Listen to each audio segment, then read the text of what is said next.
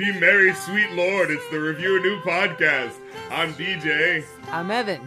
And this is the podcast where we typically look back at the movies of our favorite but imperfect filmmakers and talk about their work from a modern lens. But today we have a special Ko-fi request from Dr. Goatman. That's right. Thank you once again, Dr. Goatman, coming through with the very interesting movie requests. Dr. Goatman has requested The Green Knight for us to review from this year. Thank you so much for your request. And if you'd like to request something, take advantage now, because for the rest of the month we'll be having the Black November sale where everything is going to be at a reduced price. That's right. Movie requests are only going to be $40 for a request.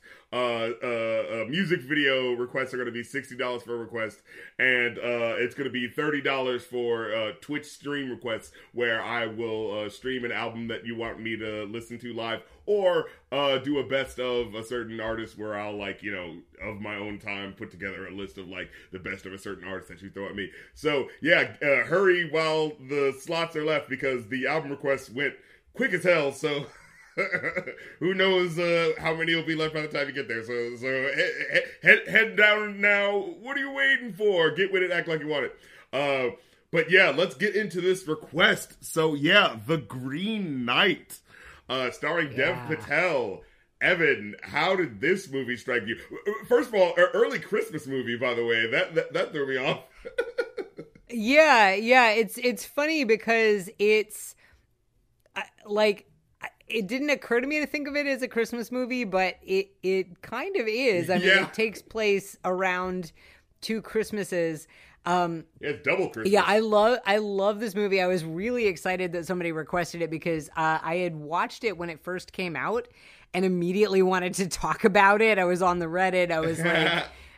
I just sounded like such a boomer. I was on the Reddit. I was on the subreddit I was on the Reddit. But no, I wanted to talk about this immediately, and so I'm really excited to have an excuse to rewatch it. And I actually this time around, I read the original poem, Sir Gawain and the Green Knight, so I could talk about that. And well, I read a translation. I did not read the original Middle English, but yeah, no, I'm very excited to talk about this. I thought that the first time around I was just sort of bowled over by how amazingly the aesthetic of the movie is incredible. The design's quality, incredible. Oh my goodness, yeah. The way it puts you in that world, good Lord.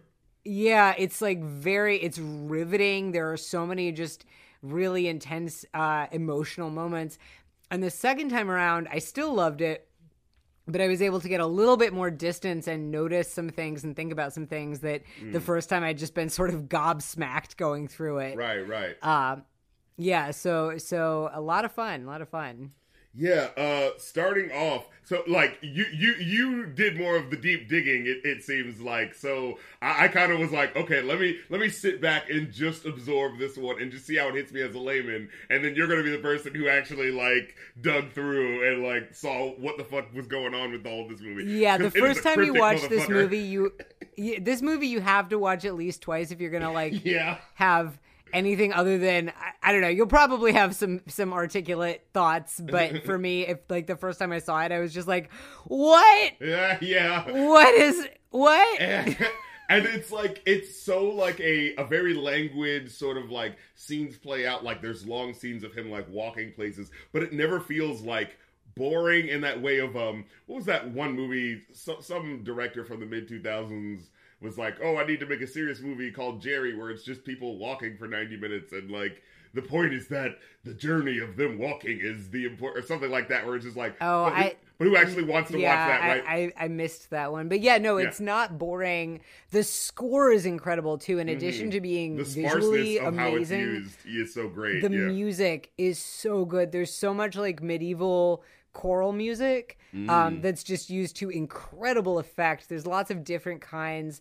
Really, so there's always something happening. Even when he's just wandering around a field, there's something really interesting happening with the soundscape, with the music, with the lighting. And then Dev Patel is just great. Like I'll get my thirst corner out of the way and just say Dev Patel. Like, he is that guy. I don't think there's even a way to really do a thirst corner, because it would just be the whole movie. He's the center of the movie, and I could just look at his face looking confused. Yeah. I mean, he's fantastic to look at, regardless. It took me a second to realize, who it was. Like, David Del Where I know that name, and I know it. Like, he was in Slumdog Millionaire and some other movie. If you look at the pictures of him when he's younger, like, he looks like this, like, skinny, like he looks like a skinny little dork, and now he's just beautiful. In this movie, he looks like a goddamn fucking Adam Driver, like fucking. You know what I'm saying? Yeah, he looks beautiful, and like, dude glowed the fuck up. Yeah, it's interesting. So you kind of mentioned, like, the casting of the movie is very racially diverse, like even the background characters, which is great, and it's part of what makes the movie visually so superior to your sort of, like, I feel like this movie could have been your really, like, generic, Castles Night on the Quest, right, and the visual palette of it's very different, and also having a racially diverse cast, having a racially diverse background cast is part of that, because also, I mean, there's going to be some, like, white geeks. Oh, I saw it too. I saw it. King Arthur. Yeah, I saw someone coming out of the woodwork talking out their mouth like, "Oh, he's Indian. He's not supposed to do these parts." And I was just like, but if you believe it, you believe it. Like, that's what it's supposed to be about, right? This fucking film. Which... Also, like, okay, so I just read the poem. The poem was, first of all, written in the 14th century, but it's about Arthurian time, which was, around, it was post-Roman conquest, right?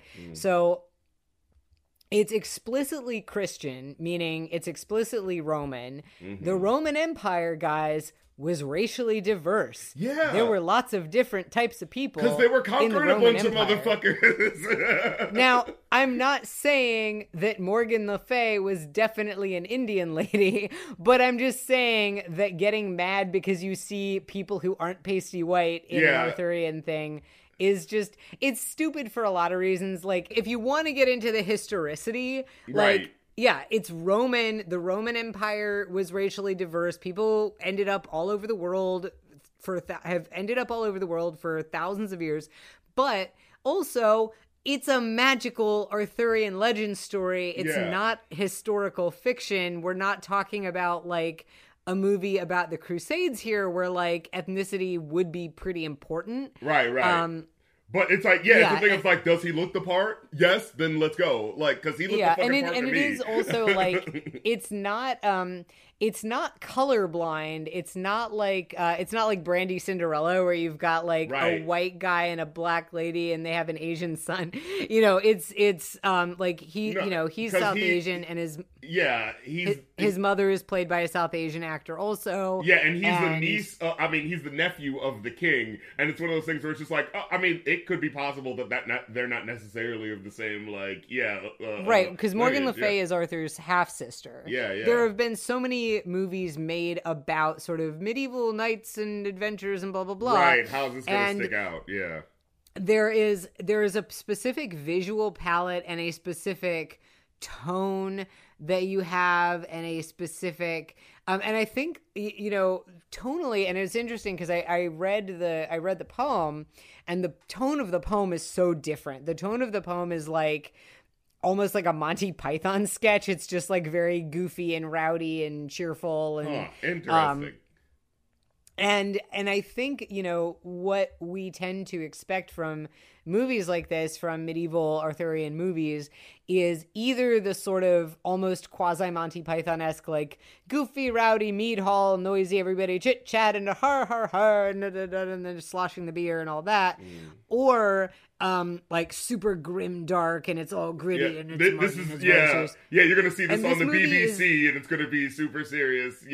Right. And this is neither of those. It's like this it's solemn, but not in this sort of very plain one note, like, gray, gritty human way. It's human about it. Yeah, like, it's human about it, and it's very vivid, and it's very strange. Yeah, but you're right when you point out, like, because there are moments of comedy throughout, but they're not big funny moments played for laughs. They're, like, they're very human. Last perfect example is the one where he's like been traveling for such a long time, and then he finally like finds a house, and he like knocks on the door and like kind of like, you know, doesn't hear anyone, so he just kind of like opens it up, and then, you know, someone goes like, "Welcome, friend," you know, so it's like, okay, this is someone who's gonna be nice to me, good, and he just falls, like, after all of that, like, traveling, you feel the humanity in him, like, falling and resting, like, okay, good, I can just stop for a second, you know? There are also some really funny moments with Saint Winifred, which I saw one reviewer kind of complaining about and saying that it was jarring or it felt too modern, but I thought it was very funny. Why they say it was too modern? Yeah, what's up with she that? said something. Well, she sounds like she talks like a millennial. Like, you know, she says something like, "Why would you say that to me? Why would you ever say that to me?" And it's like, yeah, it does, but it's funny. I mean, and another character says the word "okay" at some point, which I didn't notice, but it's like, you know. But again, we're talking about magic. It's a movie that the characters are speaking modern English so we can understand them. Yeah. That is based on a poem that was written in Middle English, that was based on legends that would have taken place at a time when people would have been speaking like either Old English or like Middle French or like something. Yeah. Or like if you Old really French. wanted to get like so specific, it would probably be unintelligible at certain point. Like there was, you ever seen that movie The Witch or The Vivitch? The Vivitch. I actually have not seen The Vivitch. Oh, it's actually really good. And, like, they speak, like, so implanted in that sort of puritanical, like, 1600s dialect that it's like, it really is hard to hear what they're saying. But if you really pay attention, like, it informs their character in such a strong way where you're like, oh, I definitely get, like, it's one of those things where, like, I think they just spoke more poetically back then because they just really needed to get their fucking point across. And so that's why they speak so, like, you know, in this elevated way. So it's like, if you get your ear acclimated, you can get into the funk of it. But as soon as you're not, like, paying attention, it's like, whoa, this is so dense how they're speaking. You know what I mean? So yeah, I mean, and even with that, I'm trying to find the original text real quick, because even with that, like 1600s, that's still modern English. Yeah. That's like, you know, Shakespeare is modern English, but The Green Knight was written in Middle English, which you can kind of understand. But, okay, so I'm going to read a little bit of the original. All right. And I'm probably going to be pronouncing it really badly, but here's the original. Sithen the sage and the assault what's cessed at Troy, the Bort, Britain and Brent to Bronded and Askes, the Tolk that the Tramed of Tridon red wrote, what's tried for his treachery, the truest on Erte, hit what's eniet the Atel and he higi kinde that sithen depreced provinces and patrones become. Like, that's Middle English. You sound like a Swedish Transylvanian person with a lisp. It sounds, yeah, it's like you cannot, like, there's no way. I mean, you could do a movie in Middle English, but that would essentially, you need subtitles. It would start being alienating, yeah. Right. And so the point is, we're already in a different language from the source material, which was in a different language from what the characters would have been speaking. Yeah. But although I do appreciate when you hear them singing, like when you hear songs in the background, they actually do like stick more to the pronunciation of the older thing, which I thought was really cool. Yeah. Well, like Be Merry, Sweet Lord, what you started singing at the beginning, like Be Merry, Sweet Lord is partly in Middle English and partly in Middle French. And yeah, it sounds very, very strange. Yeah. But yeah, like that works. So, but my point is just basically getting mad that a character sounds too modern. It's like, well, it's translated into modern English, so we might as well take advantage of that and have them speak in a way that's, you know, comprehensible. And it's funny, although, oh my God, the way and this was one of the things that I now on a second viewing was able to take a step back and sort of appreciate more, that I had a better idea of what was going on. The way King Arthur speaks is so hilarious to me. And it's partly like the voice that Sean Harris is doing, because the king and queen, who are just named king and queen in the credits, they're not actually credited. They're played by actors who are, I guess, like early middle age. And I feel like they're aged up, like the way they are made to look. They look older than they are. And I think the king is supposed to be kind of getting sick. That's what it kind of feels like. Yeah, he's playing kind of frail, and he and he speaks in this like creaky old voice and kind of limps around, and he says, this line just fucking killed me. He says to Gawain, he says, "Come sit beside us, Gawain," and he says to him, "You are my sister's boy, quiffed from her womb." And I have the subtitles on, "Quiffed from her womb," and I was like, I don't know what made what made David Lowery choose that. I mean, it's like they're familial sort of talking to each other, so I guess it's that, like, sort of.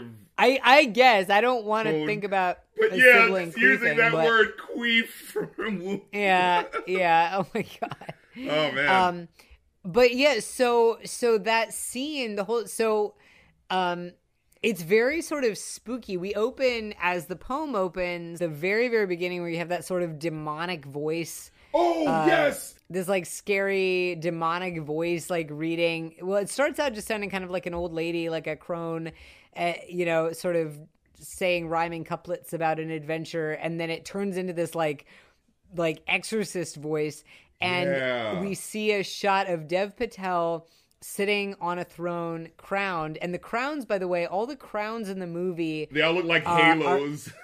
They're made to look like halos in medieval depictions of saints and angels, rather than being a crown that kind of goes around the brow. It like hovers behind the head. Yeah, but which with was the intro, really interesting choice. Yeah, but with the intro, it's showing him like sitting there, and like the crown is slowly like coming down to his head. That's how it starts. Yeah. Oh yeah, he is crowned, and then he catches fire. Yeah. And it's interesting because I don't know if this was an intentional thing, but the way that the crowns look sort of conflates royalty with like saints and angels. And in the poem at least, and this was sort of part of the culture, I think, of that, like the medieval romance or the chivalric romance, that like the poem refers to Jesus as a prince and a knight specifically, and talks about Jesus being a knight.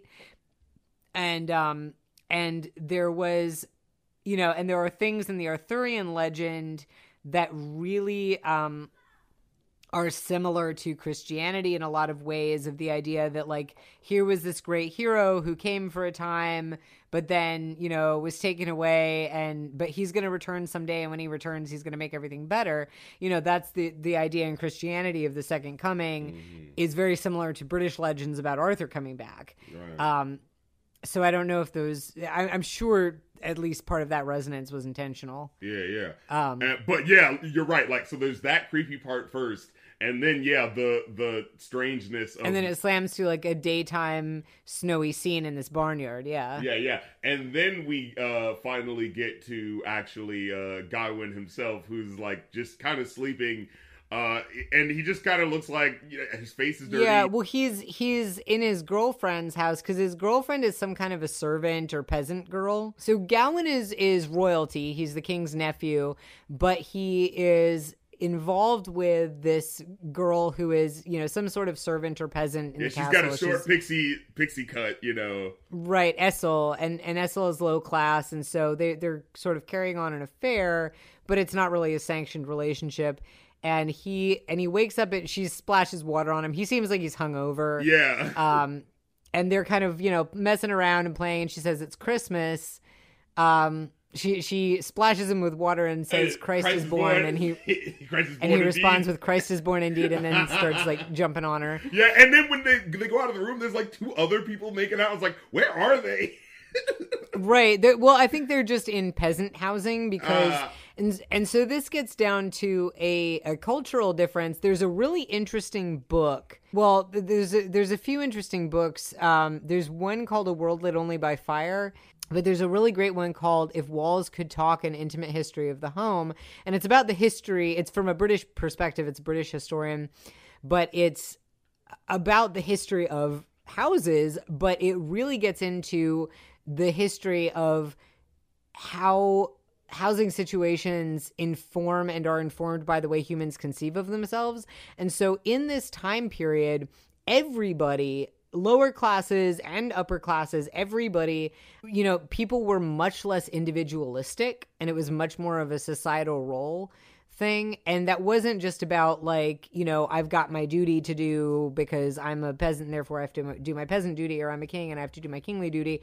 But there were things like, I mean, people shit in front of each other, you know, like they didn't have bathrooms. They didn't have private bathrooms a lot of the time. Like they had these, you know, jakes that had like literal like shitholes that you'd sit on next to somebody else who's having a shit at the same time.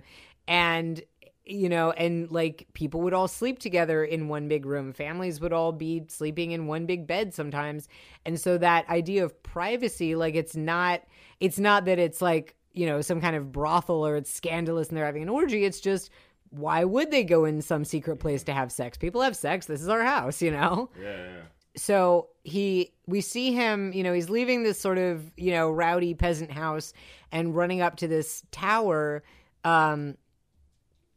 and, you know, it's very sort of grand inside, and he goes in and, you know, grand in a medieval way, which the reason I make that distinction will come up later. But his mother is inside, and so she's Morgan Le Fay. In the poem, in the original poem, Morgan Le Fay is mentioned at the end, but Morgan Le Fay is not Gawain's mother in the poem. It's a different sister of the king who's his mother in the poem. But the director here chose to make Morgan Le Fay his mother. So he goes into her house and she scolds him for coming in drunk and says she's not going to the king's Christmas party. Yeah. And then we see Gawain going to the king's Christmas party. And this was where I was saying, like, you know, in the poem or in, you know, sort of what you might expect from like a regular medieval, you know, it's a big rowdy feast and everybody's partying and laughing and joking and telling tales and running around and sloshing their beer and da-da-da.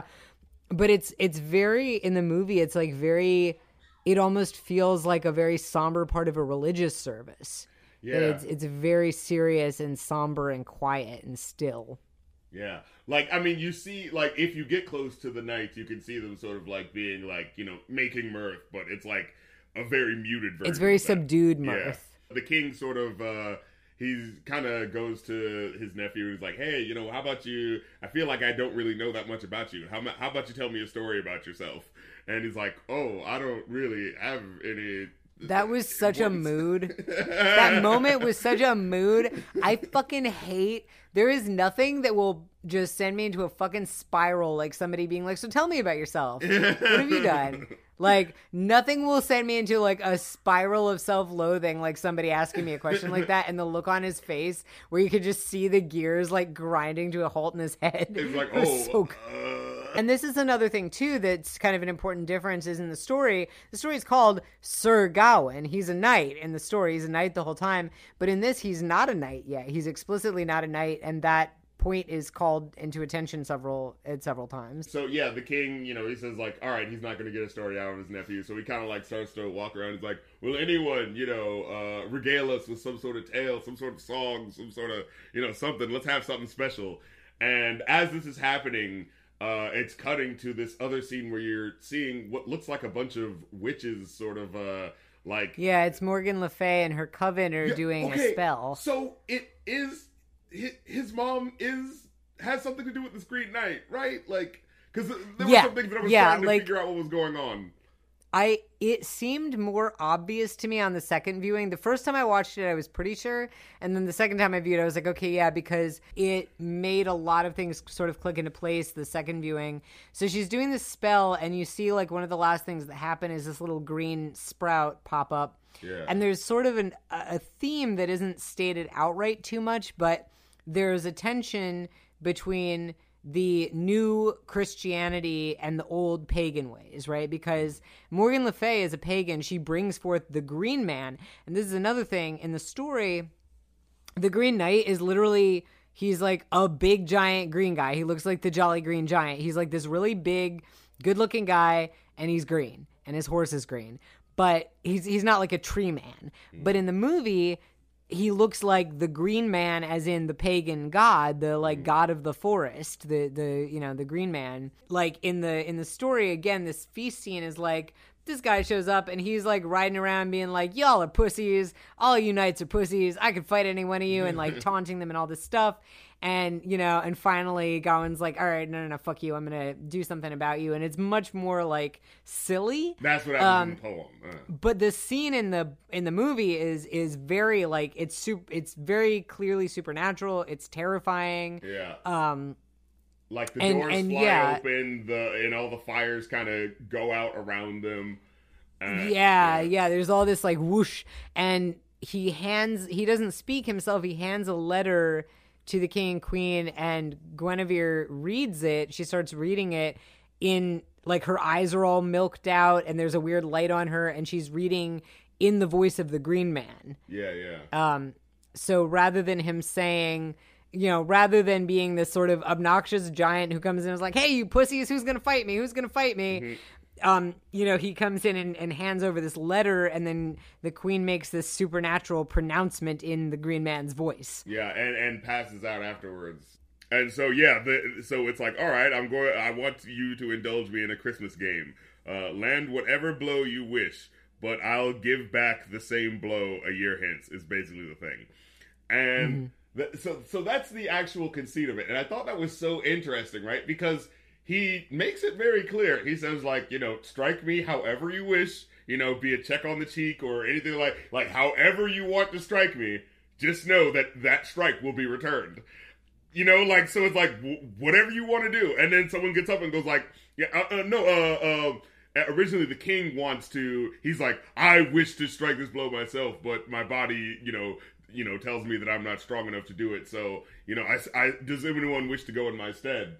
And, you know, Gawain makes the, you know, all right, this is my chance to, you know, have my story told, you know.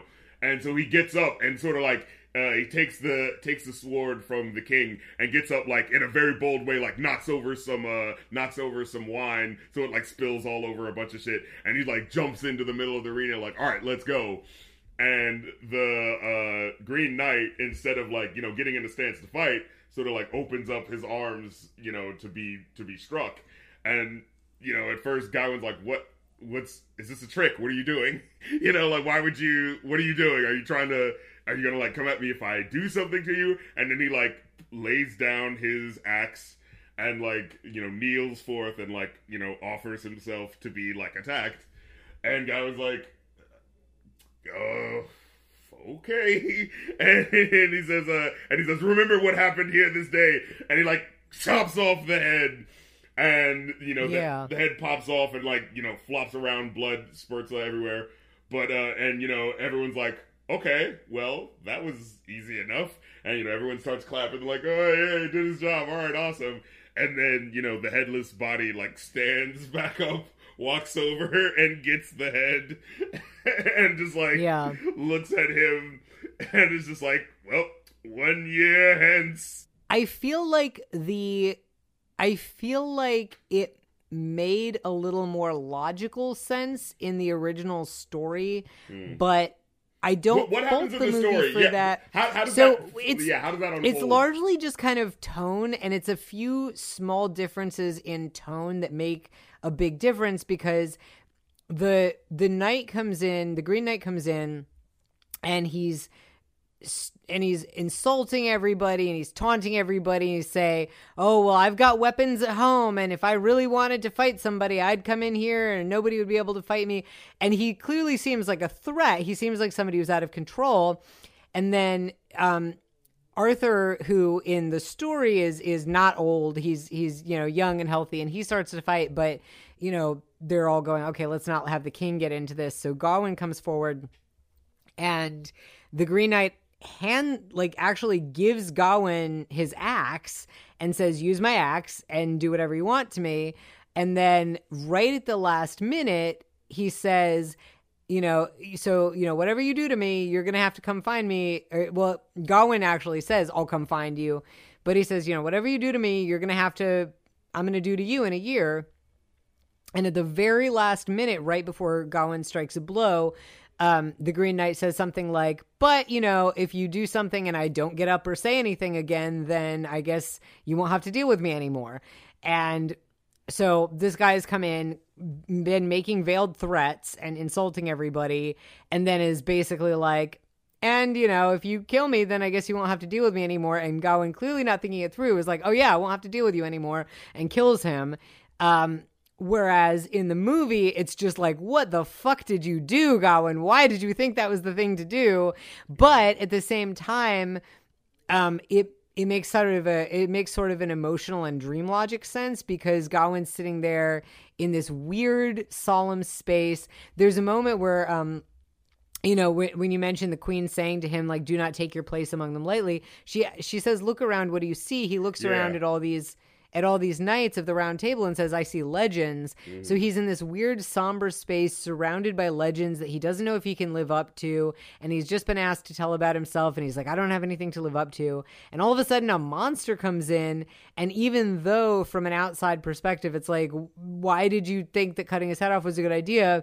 For Gawain, it was like, okay, I'm going to be a hero now. Right. You know, so it's just different. Yeah, but I do find, like, I want to get back to what the specifics of the story that you said, but I just wanted to say real quick, I do think it's interesting. It's like, yeah, he totally could have spared his fate if he would have just went, like, cut on the cheek, you know, like, and then be like, all right, now I'll see you in a year, and then it would have been, but, like, yeah, it was the point of, I gotta make a big show of it. All right, I'm a hero now. Bam! And then it's like, oh, wait, I didn't even think of, like, is this guy immortal? Oh, I guess he kind of fucking is. You know, he picks up his head and leaves, and everybody's like, "Oh shit, that guy can pick up his head and leave." Yeah, I was like, that kind of makes the stakes a little unfair, doesn't it? It's like, hey, wait a minute, I can't just pick up my head after I get mine lopped off. This is bullshit. Yeah, but hey, you know, this is why you got to read fine print in you know, contracts or. Yeah. Whatever the fuck this was supposed to be. So his girl chides him a little bit, because she's like, so, you know, what was it like to, you know, do it? Well, it was like, well, it was like cutting a melon. It was like nothing. It was weird. And so she kind of gets at him, and she says, like, behold, you know, Sir Gawain, slayer of melons. Yeah, chopper of melons. And then she says, yeah. Who can't get it up? And then starts kissing him. And I was like, whoa, wait a minute, hold on. Is he impotent? Was that well, he's an alcoholic. I mean, that's something that I didn't quite see. I didn't quite like get that until the second viewing, because, you know, he's drunk around Christmas, but it's like in the Middle Ages, Christmas was very much an adult holiday. It was like Christmas back then was basically like New Year's Eve. Now it was like it is a time for getting drunk and rowdy. Yeah, but the idea in general is that what you kind of pick up is that he is the Arthurian version of a loser. Like, you know, right. I mean, he is. Like, there's a scene in the tavern later where they say something like how he's there every night and he usually leaves barely being able to stand. So, you know, he's not a knight yet, even though he's clearly full grown. Yeah. He's a drunk. Yeah, and in fact, there's one, I believe the night after he has that bout, you know, there's people like singing his praises, but one person goes like, hey, isn't your mother a witch or something like that? And like, you know, he just starts beating the crap out of him, and, you know, like, just like a down and dirty brawl, just cause, like, even though he's supposed to have had, you know, he has this honor now. Like, cause that's what kind of happens, like, after he slays the knight, there becomes this sort of thing of, or after he, like, fights the knight, there becomes this sort of, like, you can hear other people kind of talking him up, right? Like, cause I think, wasn't it when he's posing for the picture? Like, yeah, he's posing for a picture, and they're, like, painting all these really great things on him, even though what he's actually just wearing is just, like, you know, these plain fucking robes, because it's, like, you know... Oh, yeah, I didn't even pick that up, that the clothing and the portrait was different. But I just love that, like, and, you know, that's kind of just what they did anyways, because, like, of course, you're not always going to be wearing your best thing, but I just like that visual, that visual language that just kind of says, like, this guy is clearly not what he's immediately being puffed up to be, you know, like... Yeah. Right.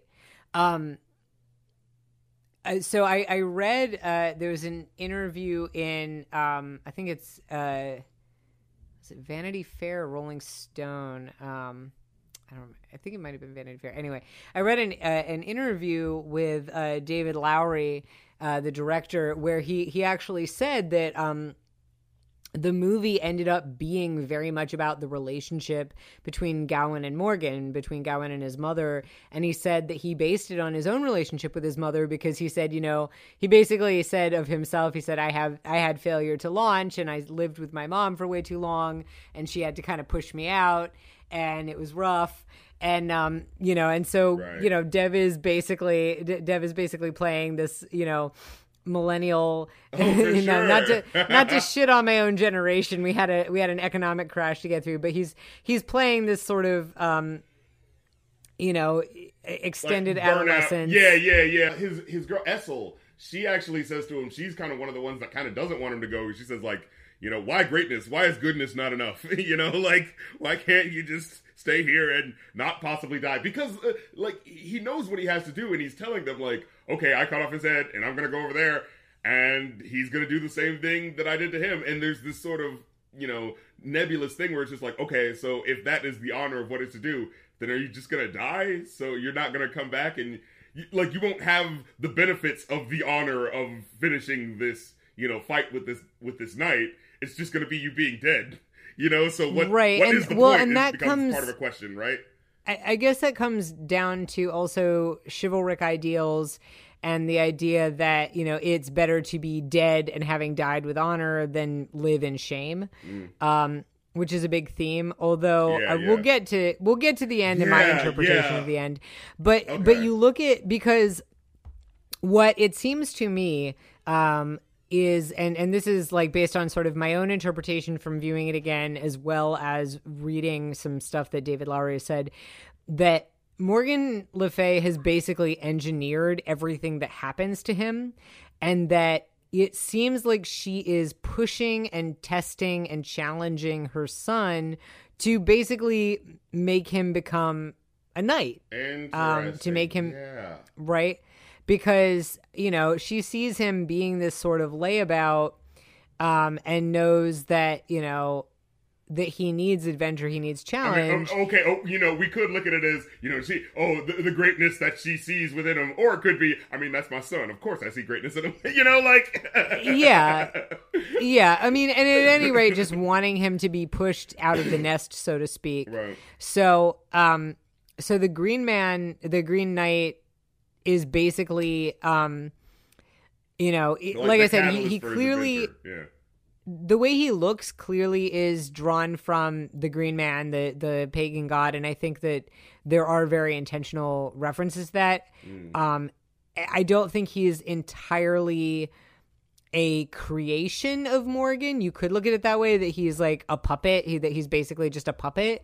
Or you could look at it as a being that has some autonomy, but that she is called forth. But in any case, she's definitely responsible for him. Right. She is the reason that he showed up. And he, but she's not aware that. He's not aware that she summoned him. Right. Yeah. Right. He doesn't. Right. For all he knows, this is some monster that showed up for no reason. Yeah. The other thing is that she, before he goes off. So we see it's been a year, and he seems to have just been laying around getting drunk the whole year and not really doing very much. And we see him getting Christian blessings from the queen and a bishop, and also getting his mother and her coven, her fellow witches, are making him this green sash, this green girdle, which in the poem is like the girdle that belongs to the lady of the Lord who kind of seduces him, and it's just like her lacy underwear that she gives him, and it is magical, but it's her magic it's like her magic lacy underwear that she gives him midway through. But this is something that his mother makes him, and the way that comes back is really interesting. But his mother. Oh, go on. Oh yeah, so his mother and her coven make him this protective green thing, and so he goes off from the beginning very well fitted out with armor and a horse and all this stuff, as well as magical protection, saying so this comes back to also the sort of Christian versus pagan.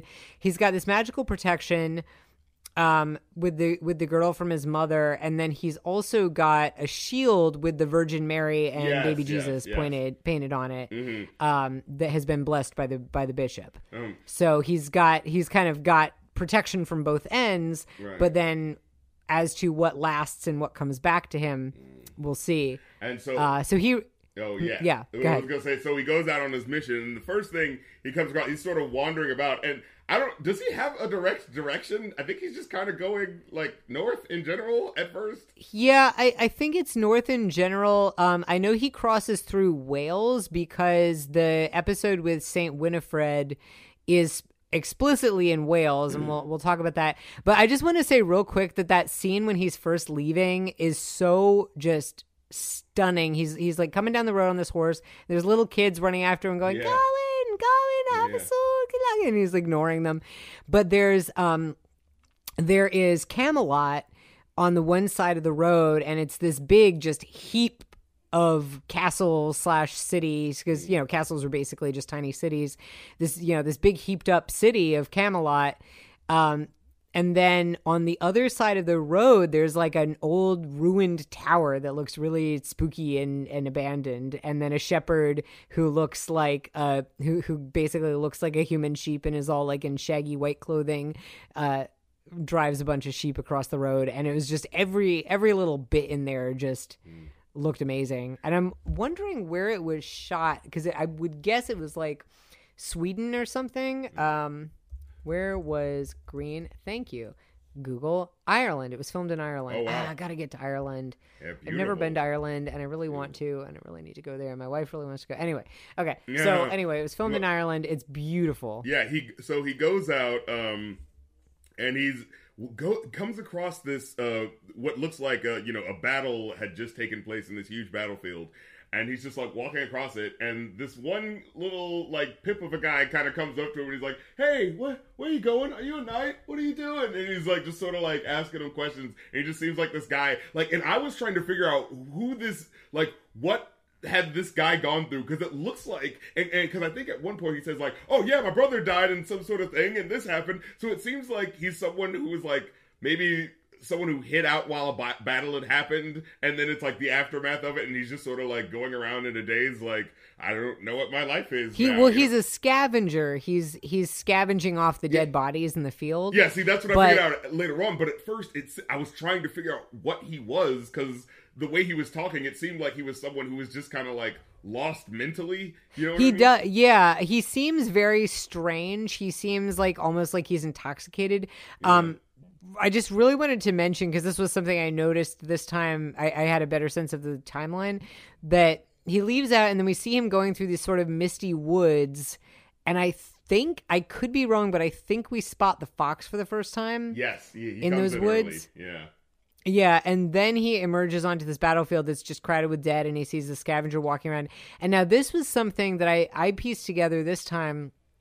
So, Arthur gives this speech at the Christmas feast where he says, you all my knights. And by the way, there is this one knight, and I just noticed him really this time around, this knight with some like face tattoos, who is real creepy. Like that dude, like I would not want to be around that dude.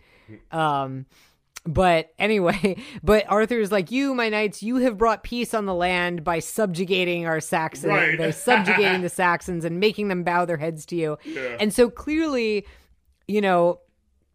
Arthurian legend, especially sort of like if you're not deep into it and we're just getting the sort of Disneyfied version of it, doesn't really get into Arthur as warlord, but, at least certainly in this version, Arthur is the king who has basically oppressed the shit out of the Saxons all around. Yeah, that's what I like. I like how they, it's him saying the words, so he of course, puts a bit on it that makes it sound like, well, this is what needs to happen because I am the powerful here. But it's so clearly that thing of like, oh, you're not necessarily a good guy. Yeah, I mean, he has subjugated a lot of the people around because, this was a time when there were lots of different groups in England that were vying for control.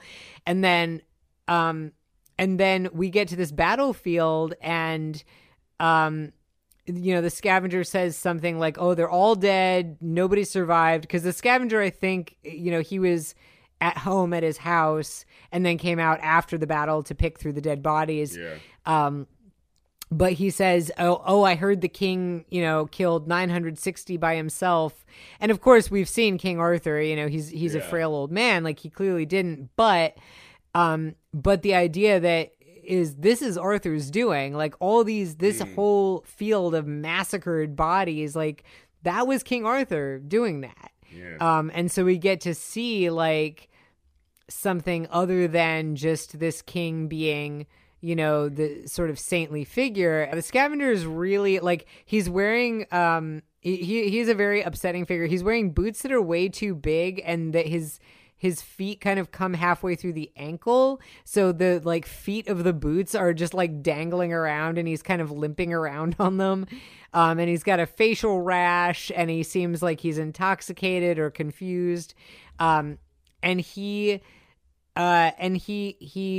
starts asking Gawain for where are you going, where'd you come from, and stuff. And we're I would think most of the audience, just being adults who exist in the world, are getting very concerned about this. But Gawain's very naive. He's lived in Camelot his whole life as a prince, and so he's he's just blithely like, oh yeah, this is what I'm doing. And the scavenger gives him directions and then starts demanding money from him. So Gawain tosses him a single coin, but jingles around in his pouch, making it clear he has a lot more money. Yeah. And that turns out to be a very bad idea. Yeah. So he tells him, oh yeah, just go up north, like along the stream, and I think I've seen a green chapel somewhere up there. And he says, so he travels up there, and then all of a sudden, he comes across this one person who like kind of like stands before him and kind of like slowly unsheathes like a little knife, and is like, oh shit. And then he turns, and so it's like someone else has like an arrow like aimed at him. It's like, oh, don't go too far. And then all of a sudden it kind of pulls back, and you see another person come up who has like cat ears, what it looks like, on their hood. And yeah. Like, takes him up and is like, holy shit. So it's like, yeah, this thief and his two cat girls have come to, rob him blind. And, yeah, they get him on his knees, and, they hold a knife, and he's like, please, please. And they're mocking him like, oh, please, please, please, please. And, they beat the crap out of him, take all of his stuff, and they tie him up, and he goes like, is there really a green chapel? Like, wait, please, at least tell me. And he's like, yeah, there's a green one. You're in it. Just like, pointing around to like the greenery and shit. And, yeah, they stomp. That's the scene where, they do the close-up of the shield, and you see them stomping on the shield with the Mary and baby Jesus. And they actually steal his green band. That was the big thing that was like, fuck. Yeah, they cut the band off him and take it, and then the chapel, and then the shield they destroy. And then he says, like, I'll finish your quest for you, brave knight, as he's brandishing his axe. And he runs off, and I don't think that ever comes back. Like, his character doesn't return or anything like that. But something... we see him again really briefly at the end. Yeah, we do. We see it. Yeah, we see the scavenger again really, really briefly at the end. Well, kind of. We'll get into that. So Gawain is tied up at the base of a tree, struggling, and the camera kind of pans away and pans back, and he's a dead skeleton. Yeah. And then it pans away and pans back, and he's still alive, and that's important. But it's because all like one. It's all like one take as it's happening, though. That's what's kind of interesting about it. Yeah. Yeah. But that moment is really important because what that tells us, which becomes important later, is that, oh, by the way, if you haven't ever listened to this show before, we're going to spoil everything. Yeah, we're going to spoil the shit out of this movie. Yeah, so what that tells us is we will potentially see possible futures that aren't necessarily real. That's what the skeleton tells us.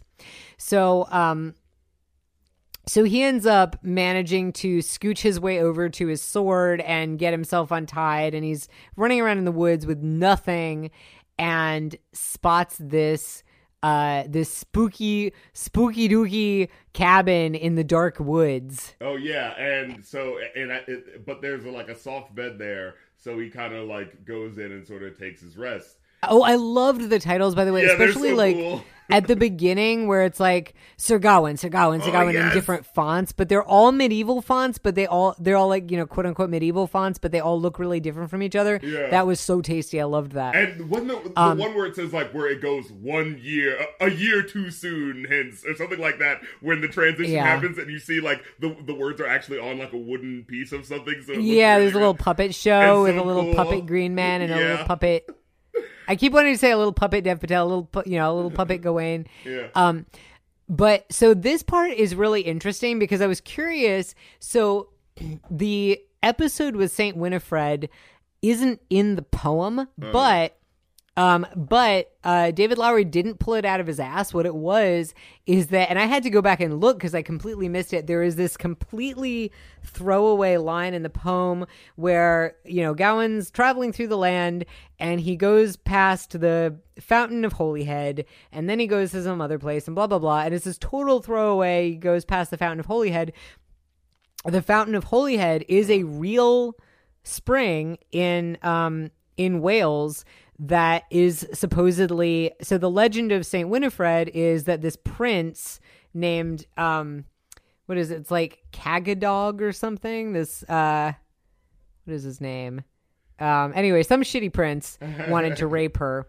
And she ran away. Her uncle was a monk, so she ran away to her uncle's, or he might have been a priest. Anyway, she ran away to her uncle's church, and the prince came and got her in the church anyway and cut off her head, and then Wait, who and cut then off her head? her The priest or the prince? No, the prince who wanted to rape her cut off her head. Okay. And then her head fell down and a spring formed around her head, a well formed around her head, and then her uncle took her head and put it back on her body, and she miraculously came back to life, and then the prince was struck down dead. David Lowery took that legend and just ran with it and inserted a meeting in between Gawain and Saint Winifred, and I liked that episode a lot. It took me a minute because if you've seen Falcon and the Winter Soldier, the actress who plays Saint Winifred, what is her name? Erin Kellyman.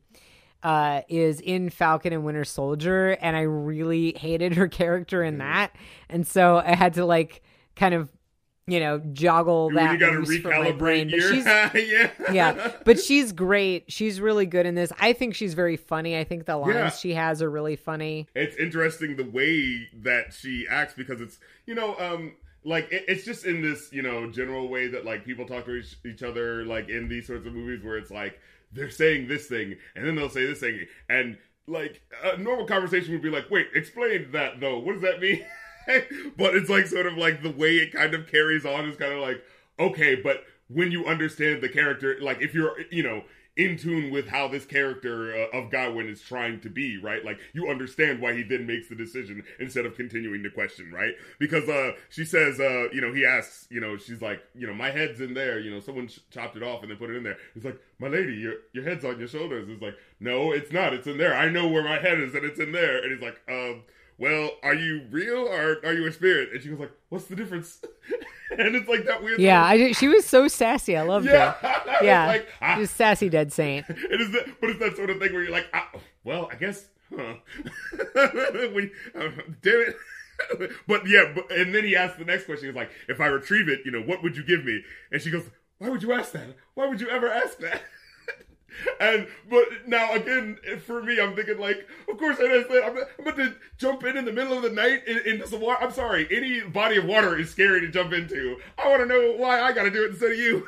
But like, there is that, you know, another level where it is like, okay, if this man is going to be noble and honorable, right? Like, if someone's, you know, tasking you to do something, you don't do it with the idea of like, well, what will I get in return, right? You do it because, you know, of the nobleness of helping, right? Yeah, there's a couple times that she really like scolds him for not living up to knightly virtues, and it's nice because it's part of his education. Yeah, he tries to touch her at one point. She's like, hey, don't ever touch me. What are you doing? Somebody pointed this out and I mean, this occurred to me as well, like that it's such a nice subversion that in a lesser film he would have reached out and like put his hand through her and she would have been like, oh, she's see-through. Right. But not having that moment made it so much stronger for so many reasons. Yeah. It was really good. And then also when you have the later on when he has the head in his hands and it turns into the actual head, that's a better like scary, like, oh, this shit is real. Like, you know what I mean? But then she says a line. Okay, so she goes, because he puts the head, like, he drops the head because he's, like, scared. He's like, oh, what the fuck? Holy shit. And she says something. Let me see if I got it. She says, I will strike you down with every care I have for thee. Okay, yeah. She says, now I can see thee, and I will strike thee down for every care I have for thee. And then she says, the Green Knight is someone you know. And I'm like, what is...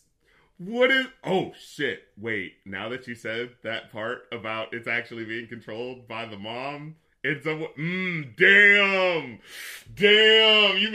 you really brought that together. Yeah. Shit. Like I don't fully know what the first bit is about, but the Green Knight is someone you know, like, his mom is very much, I'm now seeing the whole thing from the perspective as Morgan is engineering all of this as basically like a crash course in how to be a grown-ass man for her son. Oh, wow. This is her, like, I'll make a man out of you. Right. It's so funny. Like, thinking about this movie initially, there is that, like, okay, all narratives, especially from, like, older things like this, are going to be, like, very male-centered, male perspective. But then when you add that layer of, like, directly a female character in this narrative is driving the action. Like, that so puts things in a different, like, in a different light, That's so fascinating. Yeah, I mean, it's very much the women absolutely seem to be in control in this narrative because Morgan's, like I said, I'm pretty sure Morgan's just engineering everything. Essel has got more common sense than anybody else. Of everybody. The lady. She's the one person who seems to just be like speaking like the most modern person who's like, yeah, why would you do this? Why are you going to do this mission? What's going on with that? Like she's the most right. Like, also, probably because she's not nobility and she's not beholden to the sort of chivalric ideas. Right. But also the lady who's also played by the same actress, the lady who we'll get to in a moment, like she ends up being sort of the author mouthpiece. And being, sort of not, Morgan drives the plot, but the lady sort of lays bare all the themes of the story. Mm-hmm. You're right. And we'll get to that in a second because I did want to talk about. We're just about to get to it actually. So he comes first he comes across the giants and I think at some point he comes across that 3D animated fox, the CG fox, which I thought was so the cute. Fox. It was very cute. It did take, I think, the second time I watched the movie, it didn't bother me, but the first time I watched the movie, the fox was kind of the only thing that took me out of it. I felt like it was a little silly looking. I actually did enjoy it because, like, with how grounded the world was, and then having this one character who, like, it's like this world is so clearly grounded, and then you have this thing that clearly isn't, but, they're still putting it in the world in, like, a realistic way. But it's like, it's that thing where it's like, something's pulling at your head. It's like, there's something off in the fact that everything looks real. Like, even the Green Knight, like, that was all practical effects, right? Like, that wasn't any CGI shit. But that one is, and it's the sort of thing that's like, it's intentionally trying to pull your eye to it. I guess, yeah. I kind of just wish that it had been, like, just a real fox and they hadn't made the mouth move or anything, but that's just my personal, that's my personal taste. But yeah, he's going around in the wilderness after that. The fox comes up to him. It's not talking. But I was also thinking it would probably just be harder to, like, get a fox. You know what I mean? To, like, do the things. I mean, they have trained. They have trained domestic foxes. True. But, like, if you needed to move, like, a certain way, like, specifically, right? Like, Yeah, you know what I mean? I was just thinking, so. like, maybe they were, like, hedging their bets and going, like, it would probably just be easier than to get a trainer just to have this animated. And we could have that be part of the effect. Like I said, it looks less silly when the animal talks, than if you're right, Yeah. But I think the worst thing, some of the things Josh was watching on, like, kids' Netflix was, like, there was some show with cats, and they were making the cats. They were real cats that they were filming, but then they made the cats' mouths moves with CGI, and it was so bad. Oh my God. It always looks so bad. Right? It's just even more like I would rather just have Homeward Bound, where it's just the animals are just thinking the words at each other. Okay? Right? Just have psychic animals. That's the animals being psychic is actually more realistic than wanting me to believe that animal mouths could articulately form English sentences. Yeah, right. That's exactly the thing. But yeah, and then there's a scene where he comes across giants, and it's not really like that important to the narrative, I don't think, but it is just like a cool scene. Like, it's so cool. Yeah, and all it is, it's another throwaway line in the poem. It's something like, and he crossed through this valley and there were giants, and then he went through this, and it's like, that's it. And yeah, the giants are so cool. They really made me think of whales. I thought you were about to say the country. They really made me think of whales. No, the animals. Because, yeah, no, you're right. So the Green Knight is sort of gigantic in that he looks like he's maybe like 10 or 11 feet tall or something like that. But the giants are like giant, like their hands are bigger than Gawain's entire body. Like you don't even see their full bodies in the screen. Like that's how right. And they're all like giant, slightly bluish, naked ladies. Yeah, they all look walking female. along. Yeah. They're all bald.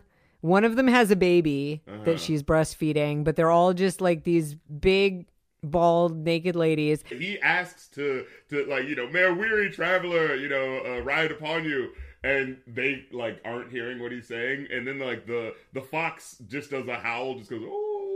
And they just imitate that. That's what I was thinking about the whales thing. Yeah. Because they just sort of it sounds like whale song. The song that they're singing really, really sounds like whale song. Yeah.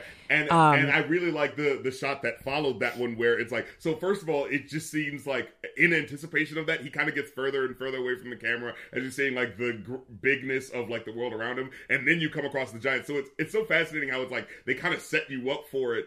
And then as he's just like walking behind them and just trying to like, just keep his stead, you see the camera just slowly tilting upside down, which I just like, it just looks so cool. I think it was just like, the way it looked was so cool, especially with the ground that he was particularly walking on with that, there was a bunch of like gray slates that were there, and so it had a specific dynamic to it as the camera was twisting. I just thought it was a dope ass shot.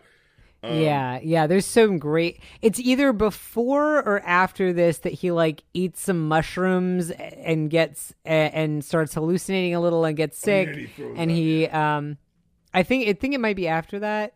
I think right? so. Because that's when things start getting really rough, and he like falls asleep. He like falls down a hill and he falls asleep, and it's dark, and then he like sees the Green Knight, but then he imagines seeing the Green Knight, and then it turns out it's a tree, and he's just having a rough time. And then that's when he comes upon the castle of that couple at the bar buying you drinks on vacation, and then they give you this look. Right? Oh my God! Like, so crazy. Like wow, if you don't immediately see that meme, like Google when that older couple buying you drinks on vacation starts giving you this look.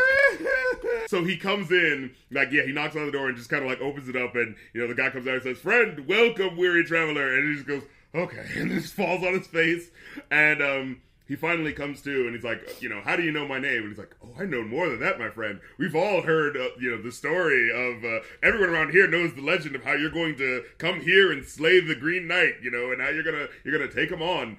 And, now, this is the scene he comes in and he sees, the man's main lady, and you said it was someone else. Also, she's the same actress who plays Essel. Okay, see, okay, I knew something was up because, but he looks at her in a certain way, and my brain is also looking at her, like going, like, yeah, who is that?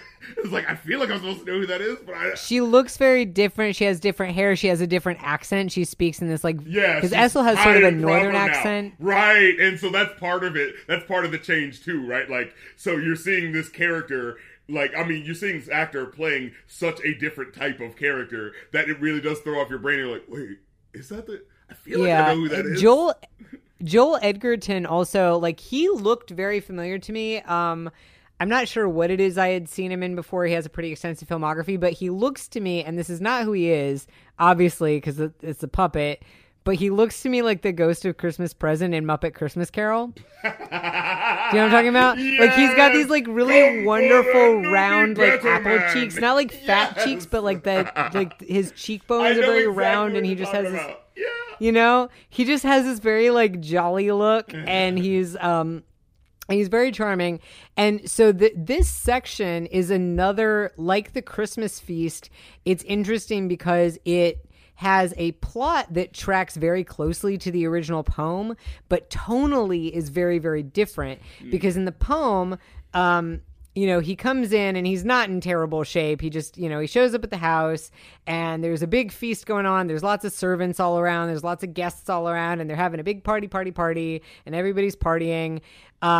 Whereas in this, he shows up and collapses and wakes up in bed. They've put him to bed. And he's, and there's nobody around. The only people in the house are the Lord and the lady, and then a spooky old lady who, in the poem, this old lady is Morgan Le Fay, it turns out. Yeah. In the movie, the actress is different, but I'm pretty sure She's the stand-in. That is not Sarita Chowdhury, who shows up in the Lord's house. No, because the older woman, yeah. Right, she's a lot older, and she's got white hair. Yeah, and what I really liked about it is how it set it up where it's like, it felt like she was naturally in the scene. In a way where his character would not question it, because like there's a scene where he's sitting with the man of the house, and the lady is sitting at another table and sitting with like the blinded woman there. So it kind of looks like, oh, you know, maybe men just sit over here and women sit over there. This is just kind of like the way it is, you know. And so like her being there, like you don't think about it because like, oh, maybe that's just our lady in waiting. So yeah. Yeah, the old lady is blind. She's got a bandage over her eyes. In the story, she is like not blind. Like you can see her eyes, but she's got sort of like a wimple that's covering most of her face, and so you can't really see her clearly. But yeah, so the only people in the movie, the only people in the house are the Lord and the lady and the old lady. And presumably there are servants around somewhere, but we don't see them.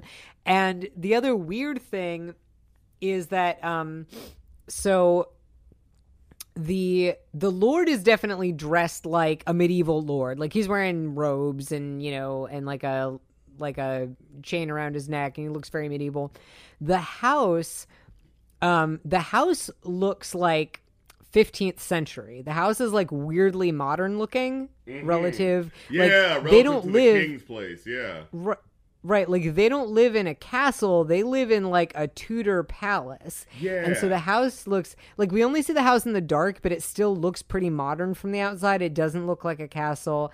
And then inside, I think there's wallpaper, there's glass paned windows, whereas back in Camelot it's like they have a hole in the roof so you can get some light. Right. But they have like glass paned windows, tiled floor, wallpaper, I think, like very like Renaissance looking furniture. And so it's all like kind of weirdly modern, and it's all very quiet. It's they're not having a big feast. It's just these like few people, and the Lord is being like very boisterous, and he's running around like it's Christmas and I'm hunting and we're having fun. Yeah. But it's still this like weirdly quiet, like it almost feels like in a hospital or like a boarding school that's been closed for the holiday. And and then it turns out that so at one point Gawain ends up in the lady's library, and she has this extensive library full of bound books, including, and this was a great thing. So she's, like I said, she's kind of the author voice, you know, she's kind of the voice of the author. And at one point, this is very cheeky, he's asking, you know, have you read all these books? And she says, yes, and I've written some of them. I've written down things I've copied. And she says, you know, sometimes when I hear a story and I see there's room for improvement, I'll go ahead and make the improvement. Yeah. Which is, you know, little meta there. Devil. Yeah, and she gives him a book, which I was trying to find information on this and I could not find out. It was like she gives him this like this ornate thing that looks like a sort of looks like a D of a book, like looks like the letter D in book form, you know, because it's like circular and you can open it. She gives him this interesting round book, and it's got sort of a poem in it that's in Middle English, and he's reading it out loud. He reads a few lines out loud, and it seems to be some kind of love poem, but I was not able to find out more information of what that was. But she also then, in sort of the craziest moment, in terms of the weird modern, like, it's like you're being going, this seems a little weird and anachronistic, and then she takes a photograph of him. She takes a photograph of him. She says, do you want to sit for a portrait? He says, oh, I've already had my portrait done. And she says, not by me. And she has him go and sit in a little tiny room, and she paints a special chemical on the canvas. And then she opens a little tiny like a little tiny hole, like a pinhole that light goes through, and it shines on him. And then it projects an image and impresses it upside down in the chemical on the canvas. She takes a photograph of him. Wait, that slipped, but hold on, wait a minute. Yeah, she puts him inside a giant pinhole camera and takes a picture of him. I gotta go back now. Wait. Okay. That's why it's upside down. It's a pinhole. It's a. Oh, yeah. And so that's what was happening in this scene, because I was just looking at it as sort of like, it just seems like a really, like, you know, the filmmakers are, you know, showing off, you know, just showing out, ooh, look how the paint brushes and how it goes down. Wow, so that's what was happening. No, that's why she's doing like a house paint sized paintbrush. She's slathering chemicals on the canvas. Yeah, that's a photograph. When we first watched this movie, I watched it with my wife, and she said, you know, they're fairies. You know, they're fairies. They exist outside of time. So that is, you know, one possible interpretation. And of course, you've got one big thing in Arthurian legend is that Merlin, who, you know, was an influence on Morgan, and in fact, in the poem, it specifically says that Morgan learned her magic from Merlin, and Merlin in Arthurian legend lives backwards. And so that actually comes up if you ever read The Sword in the Stone or saw the Disney movie. Merlin knows all about the future because he was born in like the 20th century and then lived backwards that's so into weird. Oh wow, that's so weird. Like the idea, like you're watching him forward, but his brain has lived all the way in the future, and so for you to be watching him, it's just watching the knowledge that he is already. Oh my god, that's crazy. Right. And so that's why, like, and I read the book to my kid a little while ago, and I haven't seen the Disney movie in a long time, but in the book, when Merlin first meets Arthur, Merlin's very sort of emotional because that's him saying goodbye. But anyway, so, you know, if you take it as they are magical people of some sort who also live backwards, they remember the Renaissance. They might even, however old they are, remember the 19th century and photography, and they just happen to be living in the, you know, 6th century now. That's crazy.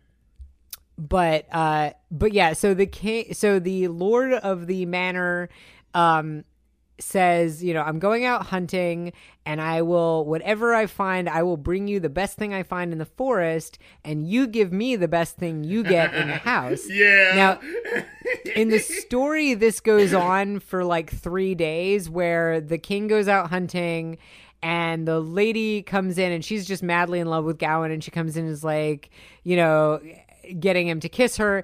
And the thing is that the kisses, in medieval culture, everybody just kissed everybody in like medieval British culture, everybody kissed everybody on the mouth. This was before the plague, and everybody just kissed everybody on the mouth all the time. So, you know, him kissing her on the mouth wasn't necessarily infidelity. And so in the story, you know, she gets him to kiss her every day, and she's like, oh, you're a knight, and you have to be nice to me, and you have to kiss me, and if you don't, you're being a bad knight, and you're breaking a lady's heart.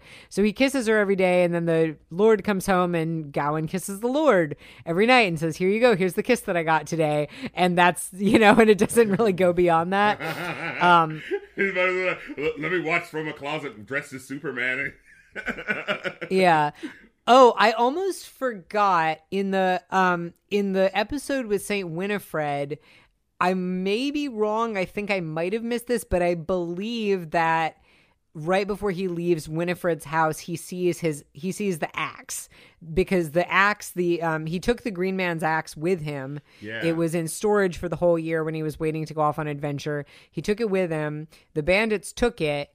And then I believe that at St. Winifred's house, right before he leaves, he sees the axe standing in a corner and takes it, because right after that, then we see him walking along with the axe, but he still has his girdle has been taken. Yeah, it has been taken. And well, I want to say before we get to that, there's a part where they're having a conversation where they're eating.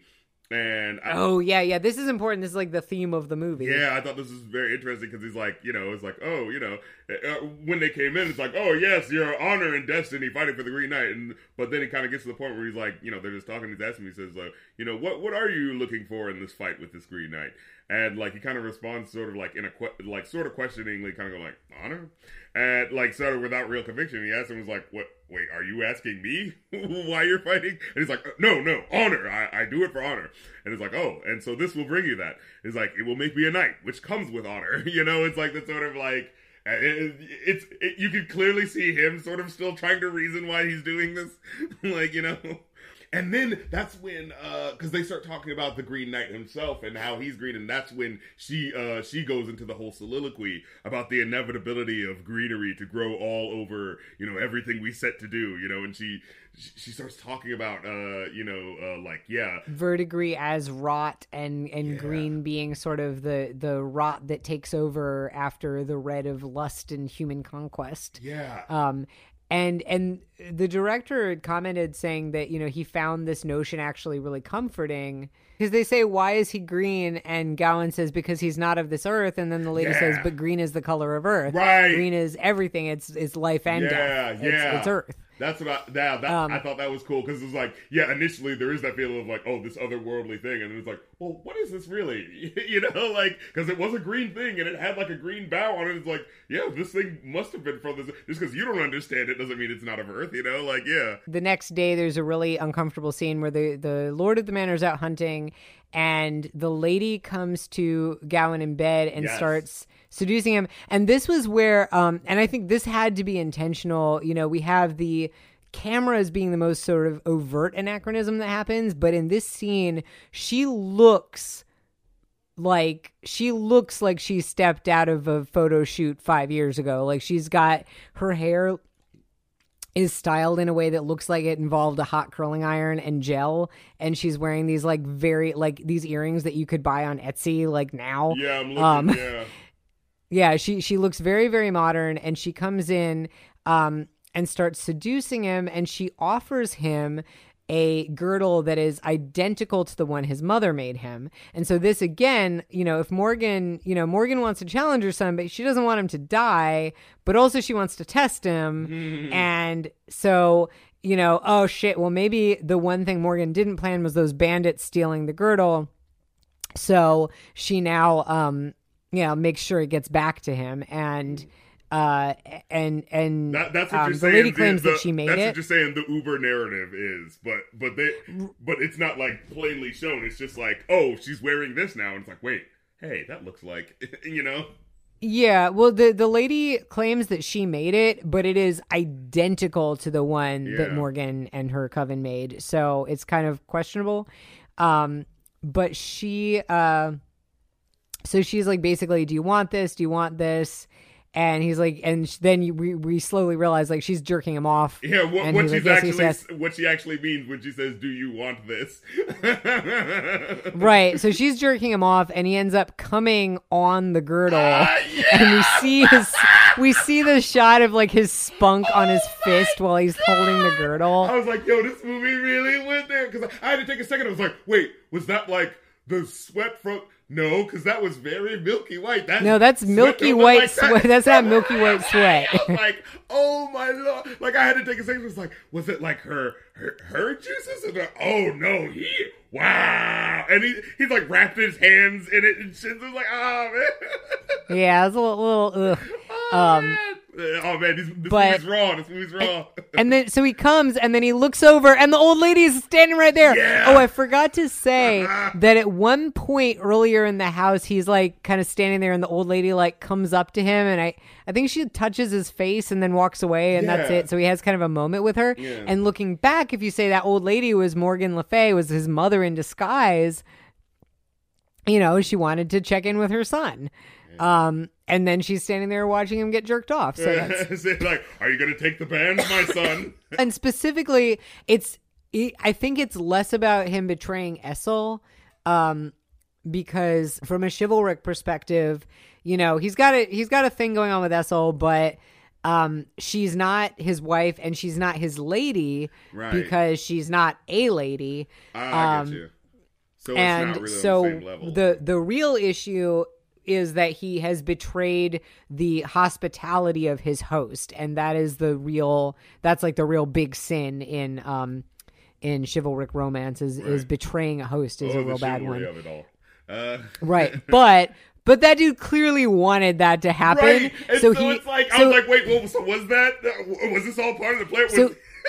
You know? So he sees the old lady who reminds him of his mom standing there watching him get a handy J, and he jumps out of bed, throws his clothes on, grabs the axe, which is standing in the corner, grabs the girdle, runs into the woods, and the Lord is out there on his horse, coming back from a hunt. There's a big dead boar, like a monstrous, hippo-sized dead boar. Yeah, it's huge, and it's got like a couple of, spears in it. So the Lord's there and is like, hey, I got something for you. You owe me something, and pulls him over and kind of grabs his face and kisses him. And the kiss is a very interesting moment because Gawain seems kind of into it. And then when they pull apart, he just goes, unhand me. But it seems like he's not saying he's not like, blah, blah, blah. He's like, he just says unhand me. He genuinely looks hurt. He is like, oh, okay. I thought you were going to have a threesome with me and my wife, but I guess you don't want this fox. Yeah. Oh, and I forgot to say, but yeah, when he's at the Lord and Lady's house, the reason that he's able to stay a few days is they tell him that, the Green Chapel is just a few miles away. It's very close, and he can stay for a few days, and he'll make his appointment, which is Christmas Day. Yeah. And so, we've got this last little bit where he's staggering towards the Green Chapel, and the lighting gets very orange. Yeah, it's so it gets cool. very, it's very this orange fog that's so interesting that it feels like, okay, shit's about to happen. And this is the scene where, the fox kind of comes up to him and is sort of like, it actually starts to bark at him a little bit before he heads up to before he gets into the boat that's going to take him to the place. And yeah, this is where the fox actually talks to him and is like, go that way and you're doomed. Yeah, and the fox has the voice that was speaking at the very, very beginning. Right. So it's like, oh shit, wait, where is it now? Who gave the scroll to this fox and put it in its mouth so that it would speak? Yeah, and the fox is trying to tell him to turn back. Interestingly, so in the poem, the words the fox speaks are almost word for word taken from something that in the poem it's just like a guy that is a servant of the Lord. The Lord. So in the poem, there's much less sexual tension and drama between the Lord and Gawain, and the Lord is just gets his 3 kisses and then goes, okay, thank you for the kisses. Now here's the servant. Go get your thing, and sends him off with sort of a retinue. And one of the servants, as they near the Green Chapel, is like, hey, this guy in there is really bad news. I'm not going in there. You shouldn't go in there either. I won't tell anybody. But it's just some guy. So changing it to this magical talking fox was a really interesting choice. Yeah, it definitely does add, as a movie, it adds a bit more levity to it than it's just like, there's just some guy sitting outside, fucking picking his nose. The fox is also, man, you should go in there. Yeah, and the fox is also clearly Morgan Le Fay. So, yeah, so the fox tries to talk him out of going, but he's like, no, I have to. And he gets in this little coracle and he starts rowing into, and it's really amazing because, okay, so this is Christmas in Britain in a time period that was much closer to the last ice age than we are. And yet it looks like summery almost. It's very green. It's very, verdant. It doesn't seem to be particularly cold. And so he's rowing through all this green, and he sees kind of a broken Celtic cross, and and gets to this, ruin of a chapel, and the Green Knight is sort of installed.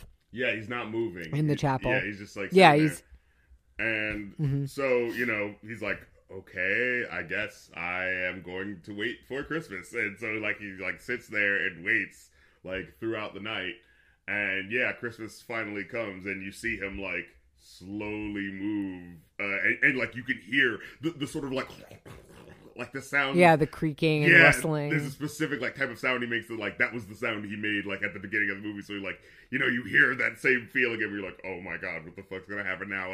Where's it gonna move?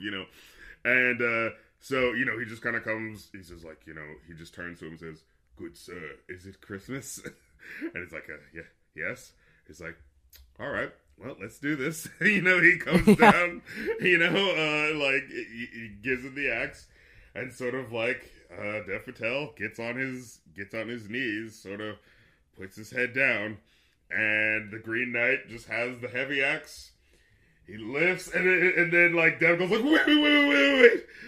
Yeah, he has that. Also, I also forgot to mention a moment really early on in the movie, like in the very first scene with him and Essel, where he, she's basically forced him to get up, and she's telling him you need to go to mass, and you need to, and he's like hungover and tired, and he's laying on the floor. He falls over something and falls on the floor, and he's laying on the floor and going, I'm not ready. Yeah. And then that echoes later when he's like supposed to be submitting to his punishment and getting his head chopped off, right. And he goes, I'm not ready. Yeah.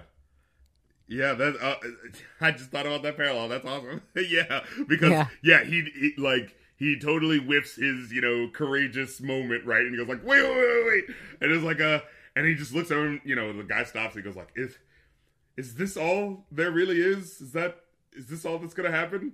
And the Green Knight's just like, what else ought there be? And it's like, okay. And like, I love how realistic it is, right? Like, it's like, this is a human being about to have their head chopped off, and it really is like going like, I am scared as shit. Wait, stop. And he's like... Yeah, and I think he points out at one point, because the Green Knight tries to shame him, and he's like, I didn't flinch away when you were about to chop my head off. I was like, yeah, but bro, you can put your head back on and walk away. Right. Like, it's not the same. It's not the same thing. Yeah. It's like, give me a minute. It's like... Yeah. And he's like, 1 year, 10 years, it wouldn't have made a difference. I'd still be, scared of shit. So he like grips into the dirt and really goes like, okay...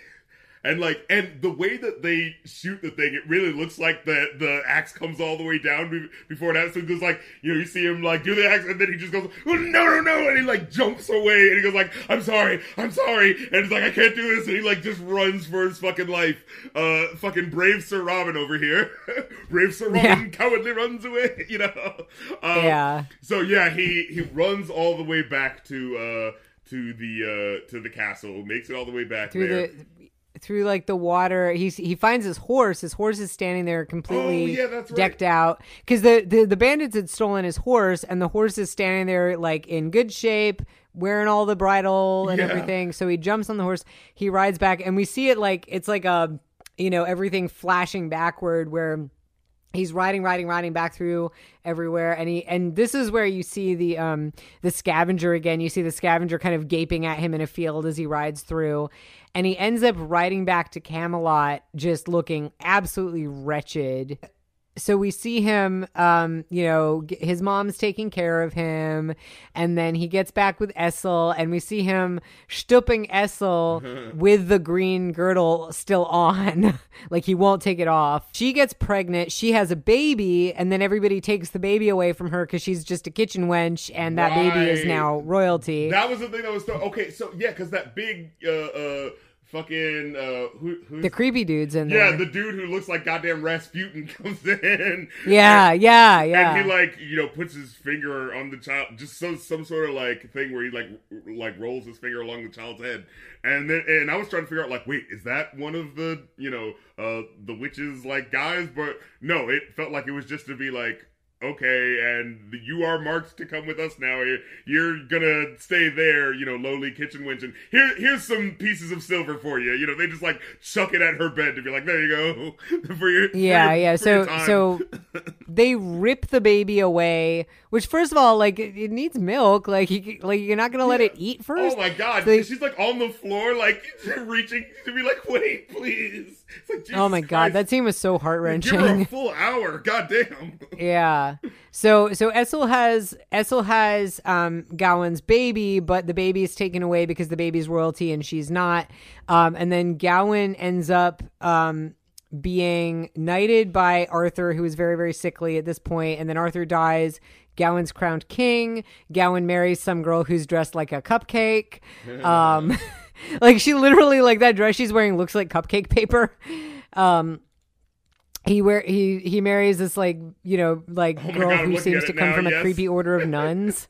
Yeah. And she so he marries her, and his son is growing up with him. His son's growing up royalty.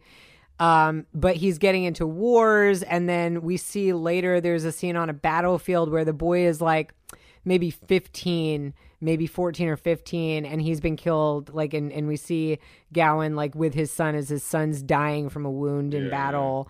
And then the people are starting to really rebel against him. Like people are throwing shit at him when he walks out of the castle. And that like, and we see Essel kind of as an old lady looking at him reprovingly, and the rage of the people starts building. Right. And so he's the princess has the princess has a baby. But everything other than that, like everything's going really badly, and his kingdom is revolting, and everybody hates him. And we finally see him sitting in the throne room with his princess and his daughter. And the servants are like barring the doors because the people are trying to knock the doors down, and he's just sitting there. And as the people are about to knock the doors down, and his mother's standing there kind of like the power behind the throne, standing there looking sinister. And as the people are about to knock the doors down, he reaches into a hole in his cloak and finds his green belt and starts pulling it out. And then as he pulls the belt off, his head plops off and rolls on the floor. Oh yeah, it's like, and it's that moment you realize like, oh, it really was protecting him. Yeah. And then so it's like, oh damn. And then we cut back to, because at this point he's also looking quite old, and we cut back to young Gawain's face in the Green Chapel. It was all sort of a projection, just like we had earlier with him sort of envisioning his own skeleton when he's tied up by the bandits. So now we've come back to the moment. Yeah, because I was trying to figure out, like, wait, what was the thing that would have keyed you into, like, knowing that was a moment and not a, dream sequence, right? Because it's like, I'm trying to look right now, actually. Because it seems like it's just like, it's about to happen and he just goes, no, fuck this. Like, yeah, I mean, I think that, I think that it is supposed to play, like, I don't think we're supposed to know as that's happening that that's not real. Like, I think that is supposed to be a real possible future. I think that it was supposed to fool you, but you've got that warning with the skeleton early on. I think that is our clue. I don't think there's a clue within the scene. I think the clue happens when he projects forward to being a skeleton. I get what you're saying. Like, so it's foreshadowed. Yeah. Right. I don't think it's a cheat like St. Elsewhere. I don't think it's a fuck you, that was all a dream. I don't think it's that, because we do have that. It's just very, very subtle and very, very early on foreshadowing. Yeah. And I wouldn't have even made that connection really with the skeleton. I read that somewhere. Somebody pointed out that was like the first time that happens is the skeleton, and the second time that happens is the whole sequence with his whole life living out. So, and also it's the thing of like, I guess either way he gets his fucking head chopped off. So well, yeah. So he goes, so then, he's back in this moment and he's realized, oh no, if I run away and I live without honor, my life is going to be terrible. And so then he says, okay, I'm really ready. And he says, okay, he says, now I'm ready. I'm ready now. And the Green Knight leans down and kind of strokes his face with a finger and says, "Well done, my brave knight." And we think for a moment, it's like, oh, okay, you passed the test. He's going to let you go. And then he goes, "Now, off with your head." And it's like, well. And that's the end of the movie. Yeah, and it like just smiles and it's like, it just kind of cuts. And it cuts to, well, what looks like a chopped off piece of tree, right? Like a log with the Green Knight sort of crudely carved into it, and then it slowly sort of grows over with moss and lichen. I thought that was so cool the way they ended it like with that. With that. No. Yes. And now, okay, so and you said it ends differently in the poem, right? So in the poem, he doesn't take the green belt off. In the poem, and again, it's a little different too because he's already a knight. He doesn't have as much to prove, right. But he leaves the belt on, and the Green Knight chops him in the neck, and he basically gets injured but not beheaded. So in the poem, the Green Knight tries to behead him, and the axe only goes in a little bit and just basically cuts him. And the Green Knight's like, you're wearing that green belt, aren't you? Well, my wife gave it to you, and I know all about it because I am Bernlac de Houtdesert. Bernlac de Houtdesert is the Lord's name in the poem. Bernlac de Houtdesert. Come on, kids, you remember that guy? Yeah. So, and then he says that the old lady who lives in his house is Morgan Le Fay. And that she basically set up the whole thing and turned him into the Green Knight to fuck with everybody. Oh, so this is like a Merry Wives of Windsor sort of situation where, like, it was all a gay game to play with you. Like, that's okay. Yeah, well, so because Morgan Le Fay is not Gawain's mother in the poem, she's not, trying to like educate him or make him a man or anything. She just wants to fuck with King Arthur and his court. So she turns this guy into the Green Man to go fuck with everybody, and that's all there is to it. And so that's pretty, and they all have a good laugh. And then and Gawain is somewhat ashamed, and he says, I've been a coward, and you know what? I'm going to keep wearing this green thing just to show what a coward I am, because I deserve it, and I deserve this mark of shame. And he goes back and he tells the story to everybody at the court, and he's like, yeah, and I'm going to keep wearing this to prove what an asshole, I'm a coward. And then everybody is like, cool, we're all going to start wearing green things. That's cool. Let's all wear those. What a story. And just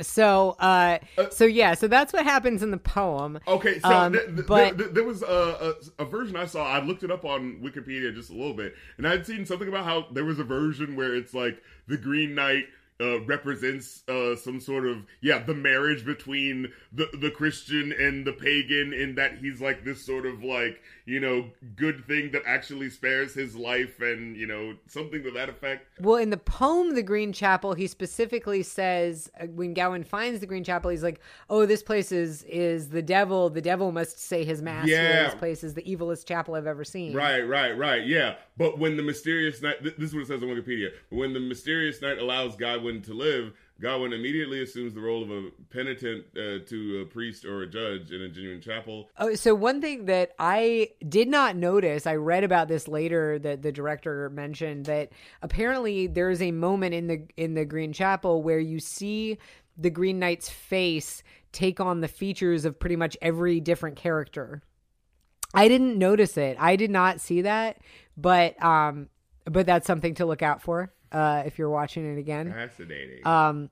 So here's the thing. So and basing this again, both on sort of my own interpretation, having seen it twice now, and on stuff that David Lowery has said, I think, and it's, of course, it's like this is a like, fuck it. What's that? Inception. It's like an Inception ending where you're not, the whole point is that it's ambiguous. I get that. Yeah. But my interpretation of what's happening is that he gets beheaded, but is then able to put his head back on and continue living, because the whole reason his mother's doing this is to try to make a man out of him. Right. She had to have some idea of what would happen. She doesn't want him to die.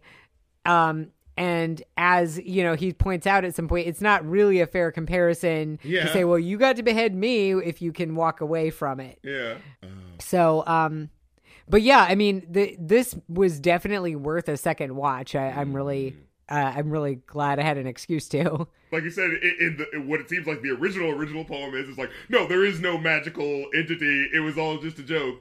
And with this movie that we're seeing here, which is supposed to feel like, right, because, 2021 film, this is supposed to be showing like the rough, gritty reality of what the past is. It's like, if they were to do that, they would honestly be showing that more silly ending. But for our interpretation of how, we have to add weight to something that has to be this, period piece, like, it can't just end like that. We got to do something more. And so, therefore, him as the artist kind of like plays a sort of the director and writer of the film. Like, they play an actual really cool role in, being the next version of, bending and formulating the story for this new generation, right? Like, that's what I think is fascinating as I'm listening to, you talk about how the versions change, because, sometimes people will be like, oh, to change something is bad. Like, how dare you change this? Because now it doesn't have the element of the story. But it's like, the storyteller's trying to do something different now. You know what I mean? Like, right. Like, and if there's artistic merit and value in doing that,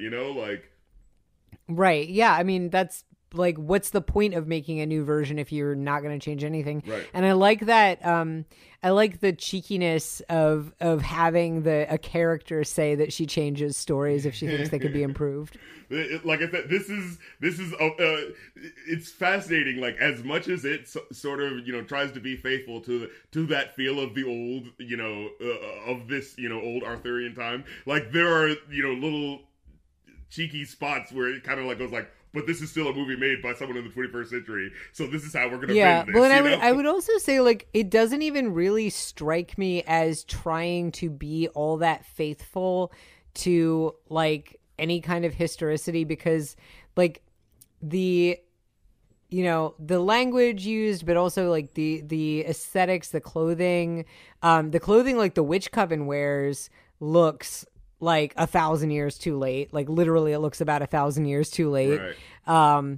The architecture is very interesting and strange. And I think, and, again, even just like having the crowns that look like halos. Yeah. I think he was much more interested in, riffing on this and creating an interesting fantasy world. Yeah. As opposed to just trying to be like, oh, this is just what this looks like, let's just one-to-one map it. Like, yeah. Right, which is part of why it's so much more interesting than if it had just been a sort of like, mud and goats type of realistic, quote-unquote, medieval story. So it is a really good, like we said at the beginning, like, yeah, this isn't just a mud and goats like sort of movie through how it works on a deeper narrative level, but just in the main way that the movie is presented. Like, it doesn't just feel like, oh, well, I could just watch a whatever Knights of the Round Table movie that came out 20 years ago on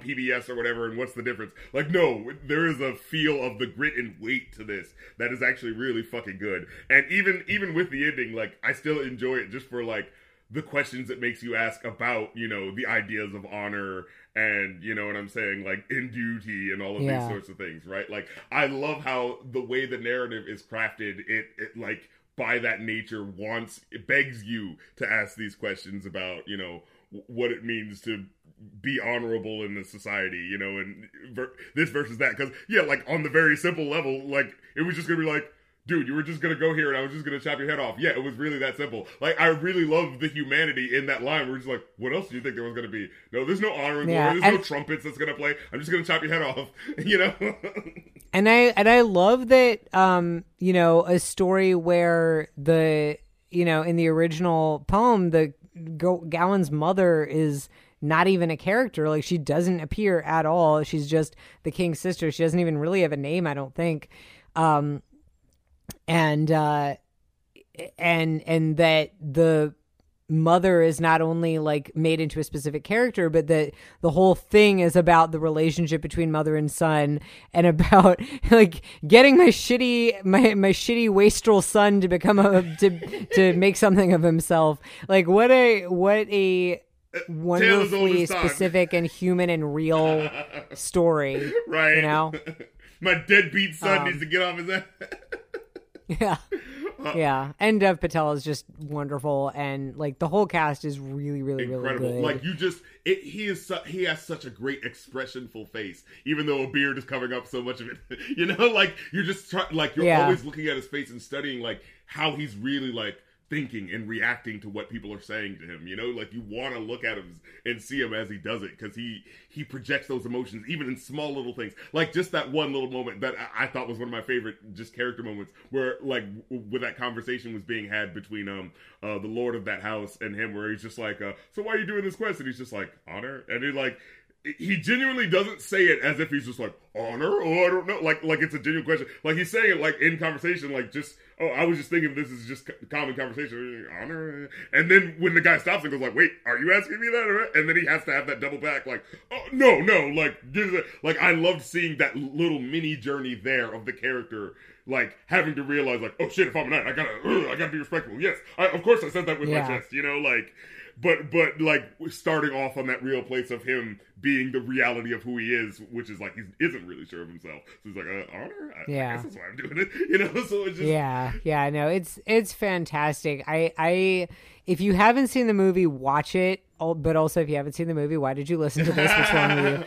But if you haven't seen if you haven't seen the movie more than once, like I really recommend watching it again, because there are so many things that you know, I found I was able, like, I was just so sort of bowled over and shocked by what was going on the first time I watched it, because like it's aesthetically, it's shocking. It's just very, very like, whoa, what's happening? It feels like, you know, having your face blown in, and getting to sort of sit back and know what was happening. I was able to get a lot more of the humor this time, and the little cleverness, you know, the little bits of cleverness. So definitely recommend watching this one twice. Yeah, for sure. This has been the Review a New podcast. Thank you so much for listening. If you want to hear all other exclusive episodes, be sure to check them out on Patreon at patreon.com/rapcritic, where you can also, of course, get access to Rap Critic episodes early, as well as vote on episodes and join the Rap Critic Patreon. Plus, if you enjoy the show, please rate us on iTunes, Spotify, or wherever your podcasts are listened to. It's super helpful and exposes us to other people trying to find content like this on the ever-changing algorithm out there. And you know, look at that. We did a recent movie. We're all current and shit, as opposed to doing like movies from like 20 years ago. So that's, you like this algorithm? I mean, it was like a, you know, movie about like Arthurian legend, so I'm not sure how hot that is on the on the internet. I'm pretty sure it's pretty hot. At least this one is. But yeah, we appreciate that. Show us some love. Donate to the Ko-fi, you know, for requests, but also just, you know, if you just want to help out the show, that it's super appreciated. Definitely follow to keep up with the show. You know what I'm saying. And until next time, I'm DJ. I'm Evan. And green sleeves was all my joy, and oh, green sleeves was my delight. Green sleeves, my heart of gold, and who but my lady green sleeves.